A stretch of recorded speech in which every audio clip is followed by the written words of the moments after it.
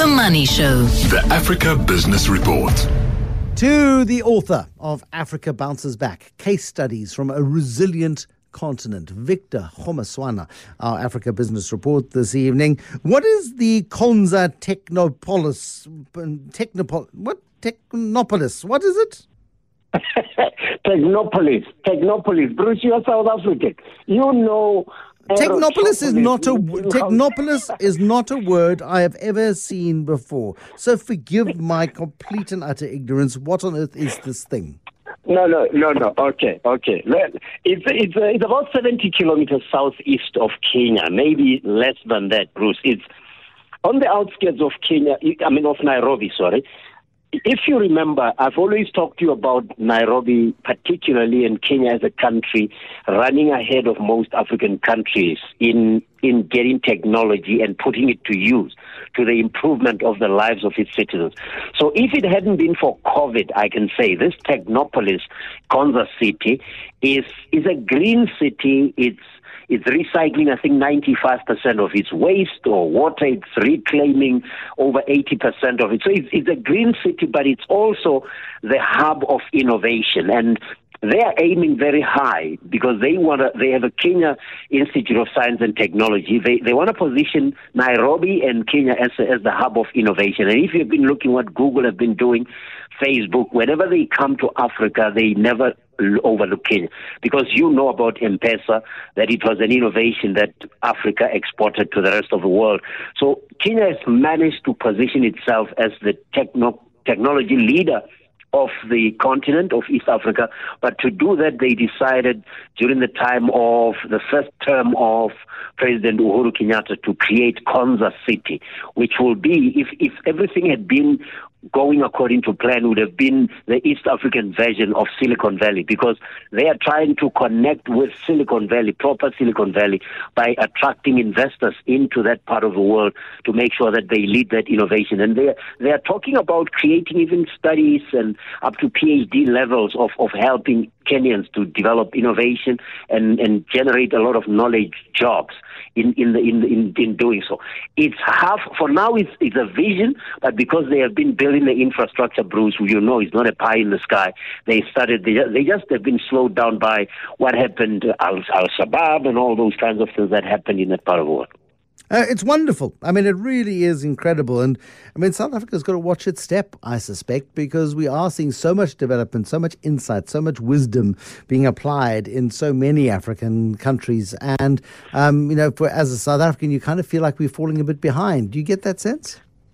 We are behind. Remember, Kenya, I remember not so long ago, a year and a half ago, they got so aggressive in distributing connectivity, Bruce, that they used hot air balloons to take, how you would say, I'm building infrastructure underground, I want to set up substations and towers. They used hot air balloons. I don't think that project was sustained for long, but they are among the cheapest. And whenever I travel in Kenya, I forget that internet does cost money, or connectivity does cost money, because you land at the airport, if you've been there before, your device picks up free Wi-Fi, and you get the same thing when you are in the city, Nairobi mainly.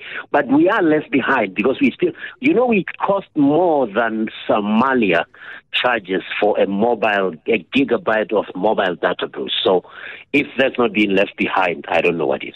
Yeah, absolutely. Nollywood, not as well known as Hollywood, and certainly not as well known as Bollywood, but the Nigerian film industry is a phenomenon. Is it flying? In terms of productions per annum, Bruce, is the biggest in the world. Remember, Nigerian movies, South Africans will chuckle into their shirt pockets and because they watch these movies secretly.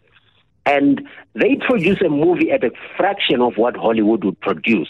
But because Nigeria has is 200 million people now, and they're telling stories with their one-camera movies that cost sometimes $12,000 to make, and that's it. But what I found in writing my second book was that although the budget of the movie could be $12,000, $20,000, more than 80% of that budget goes into local people. In other words, the people who do the editing, the photography, the supply of the stage set design and all that. So although South African movies will still cost about 2 million rand, upwards of 2 million rand, more than 60% of a South African movie budget goes outside of the country, whereas in Nigeria it does that. And that's why it has created more jobs than Hollywood, than Bollywood, than even the movie industry in South Africa. These are numbers you can check and they'll be backed up. But the problem is, although they are producing many movies, and Mo Abudu is a media mogul, Bruce. It's a Nigerian woman who's very well advanced, and she produced a movie called, I think, Blood Sisters or something, and it was ranked number 9 on Netflix in terms of streaming. But although it was supposed to be exclusive on Netflix, cybercrime and the theft of intellectual property in Nigeria is a big issue.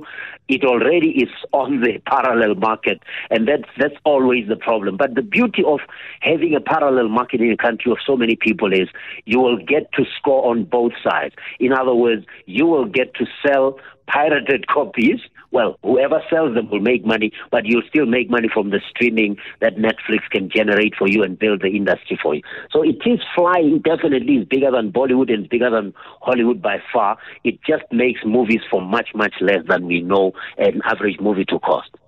Yeah, and incredibly popular across the African continent. In South Africa, I'm sure there's a Nigerian sort of channel with movies on DSTV. I haven't looked for it for a while, but certainly a while back. Yep.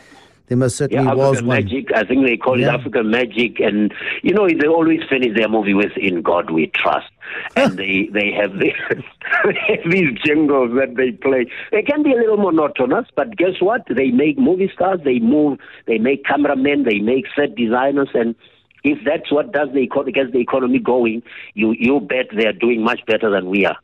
Yep. Exactly right. And on to Mozambique, another big loan, big dollar-based loan from the IMF to Mozambique. Mozambique needs a miracle. Mozambique needs growth. Mozambique needs opportunity. Mozambique needs trade, it's living on credit, and that's a bit scary. It's over-indebted from the days of Armando Guebuza, the president that I had already praised so much because he was a businessman. Unfortunately, after he left office, Bruce, it came out that over $2 billion of undisclosed loans had been taken to build a company that never really was built. So the IMF approved that $496 million, and 91 or so of that will be available immediately. And the World Bank also approved something in the same time, $300 million.